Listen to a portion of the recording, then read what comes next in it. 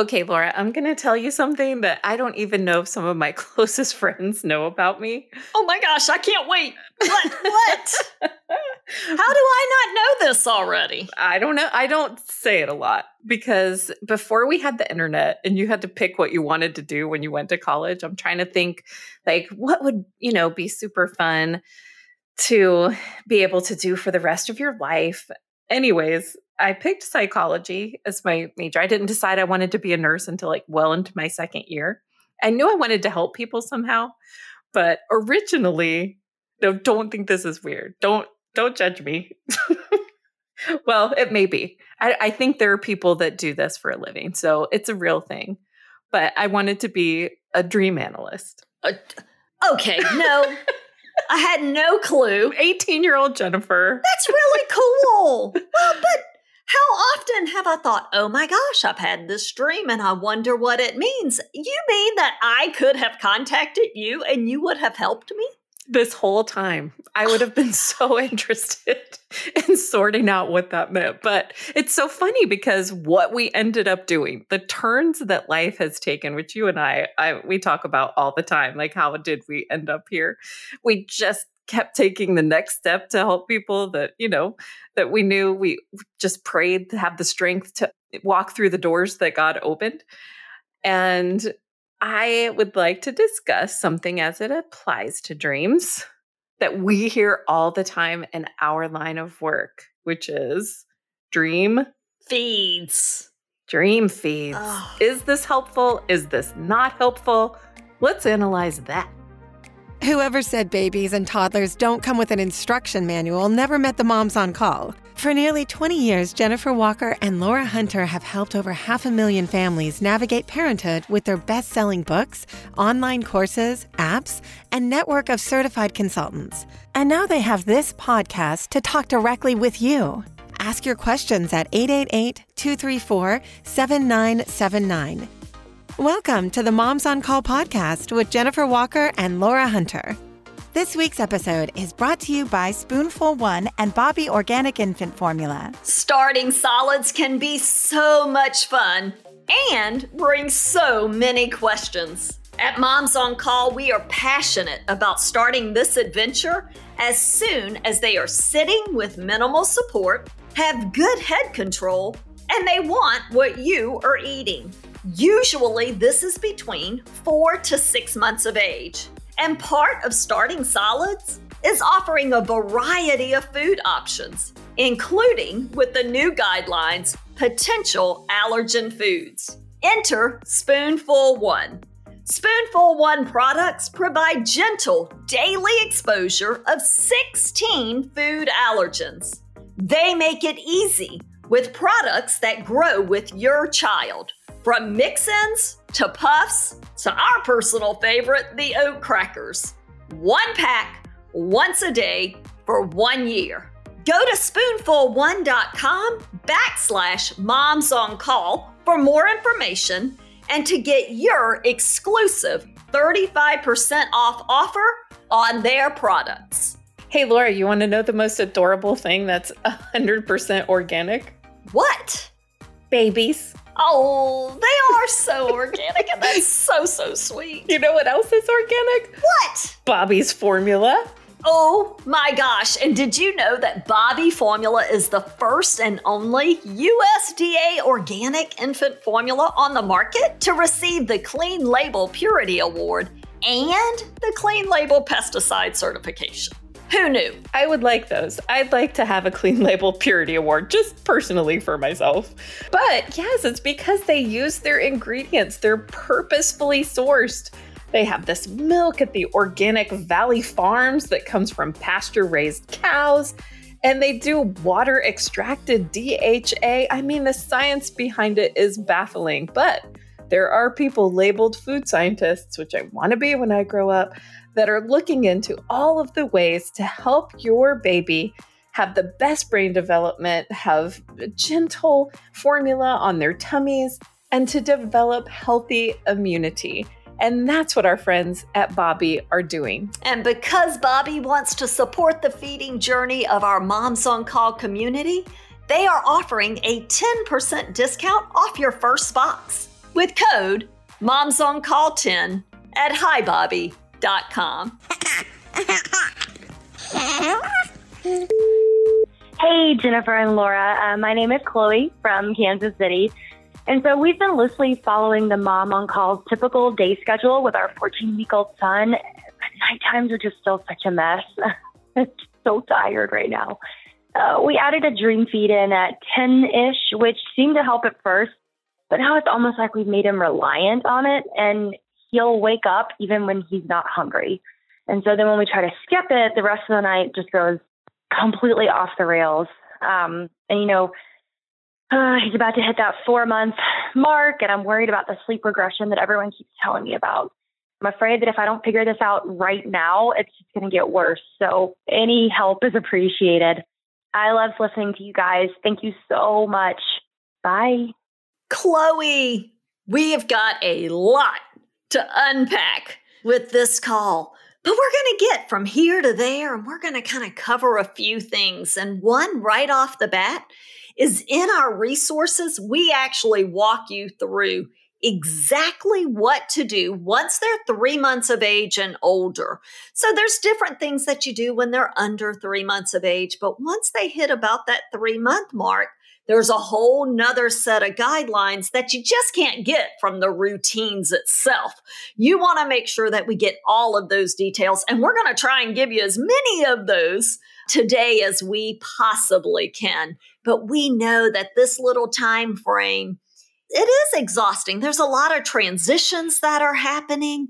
We're moving out of the swaddle. We need to, make sure that the sleep environment is safe because they're starting to move around and they're wanting to roll over. We want to make sure that they're healthy. Of course, we want to make sure that they're eating and meeting those needs that they have during the daytime, which is great. I'm glad that you're following that daytime routine, but we need to make sure a few more things are in place. Absolutely. And one of the things that we've found that's so surprising is that sleep does not shift, it expands. And what that means is if you are doing that dream feed at 10 o'clock, then your goal for that was then for them to sleep later at night or longer at night. And it just doesn't work that way. They have an inner 24-hour clock, and the Moms on Call schedules kind of inch sleep time, that last nighttime feeding in the evening. We inch it earlier and earlier because sleep expands over a developmentally appropriate window. And that's where a lot of our schedules were born, on that premise. So the dream feed actually doesn't do what we intend for it to do when we put one in place. So we're not big fans of the dream feed because it doesn't do what we're trying to do. Right. We actually are going to back it up and do some things that seem really counterintuitive. Right. And, I think with dream feeds, and that is a term that everybody is associated with and knows about it. And one, you're waking them up. In the beginning, you're waking them up to feed them, and they may or may not take a good feeding anyway. And so they'll still wake up at the same time they would have woken up if you had not done the dream feed. Those hours will still be the same. And the other thing that we see is, just like you said, Chloe, they become dependent on it. They almost begin to wake up more out of habit than because they're actually hungry and ready to eat. So dream feeds tend to come back and bite us, for a lack of better term, Especially if you're breastfeeding. Hello, exactly. And so what we want to do is let's start kind of at that basics. So we want to make sure that yes, you're on the routine, and you can be on that 8 to 16 week routine or the 4 to 6 month routine, wherever you find yourself. We want to make sure that sleep environment is safe. So a nice firm mattress, a firm fitting sheet, and we want that little one in actually sleep in footed pajamas, not sleep sacks or sleep suits here in the beginning, because they're trying to figure out how to roll over. That's part of that. The second part of your question was that 4-month sleep regression is what everybody knows it as, but we call it the sleep progression or developmental breakthrough. And that's when they're learning how to work all those muscles and roll over and find their comfy spot. And we find that Footed Pajamas allows that to happen a little bit easier. So Footed Pajamas and then the sound machine. We want to make sure that we have a really good quality sound machine made for adults. And the environment is really important. The timing is important. Like we talked about, sleep expands, it doesn't shift. So if we feed them later, it doesn't mean they'll sleep longer. But the other truth that's really helpful here is that they can get all of the ounces that they need during the daytime feedings, and they will incrementally make up for what they're not eating at 10 o'clock at night in the daytime feedings, especially when they're on a routine and their body is expecting it there. And it might be like just a little half ounce here, quarter ounce next feeding, half ounce next feeding. And it's just so interesting when you see when we remove these dream feeds and we go to the Moms on Call, it's such a perfect time because if we're removing the swaddle at the same time and removing the dream feed, we're removing everything all at once. So it'll just take them about 3 or 4 days of adjustment, which is great. Like put everything into that adjustment we want to adjust. And what we'll find is that in the morning, you expect that they would either latch on to that breast or that bottle and just eat like they've never eaten before. And what we find over and over is they just take about what appears to be a normal feeding as that first feeding in the morning, even if that dream feed it has been removed. So they're not starving. They're able to get the things that they need during the daytime feedings. And as a breastfeeding mom, there's a lot of things that we can do to make sure that we're resting. That helps build up that our, own ability to continue producing that breast milk. We want to have plenty of water to drink. We want to make sure we're getting exercise. And it always makes me laugh, Laura, because people often say like, yeah, get rest and drink water and, do your exercise. You're like, do I have time for any of this? Like, I can't even think my own thoughts some days. How am I going to get all this, me time to, be this incredible, producer of the breast milk? But there's a lot of things that we want to do to be helpful to that so that, your production, our bodies are so incredible how they keep up with the demand. And, so those things will also be able to adjust over 3 days. And so we want to give you that reassurance. This is all really great news. In about 3 or 4 nights, you can be done with the swaddle and the dream feed. Yeah, it'll be awesome. And that little one will be sleeping that 11 or 12 hours. And some of my favorite memories is when those little ones sleep that 11 or 12 hours and you listen. And they're like talking, they're playing with their feet because now they're free, right? So they're looking at their hands, they're looking around, they're singing with the birds. It's the best thing in the whole wide world. So Chloe, we want to encourage you. We know that you're exhausted right now. Get out the Moms on Call resources. Make sure that you get to the book and follow those directions for sleep over 3 months of age. Get those details. The details matter. Make sure that you go to the Knowledge Center where we have an incredible blog post on that 4-month developmental breakthrough that's around the corner. And let's give him some space, some time, and opportunity to work through all of these transitions. And we will get you guys all sleeping much better really, really soon. Your baby and toddler food questions answered. Welcome to the Moms on Call Snack Attack, brought to you by Spoonful One. Jennifer, some of my favorite things to have done with my kids when they were toddlers was watching them explore food.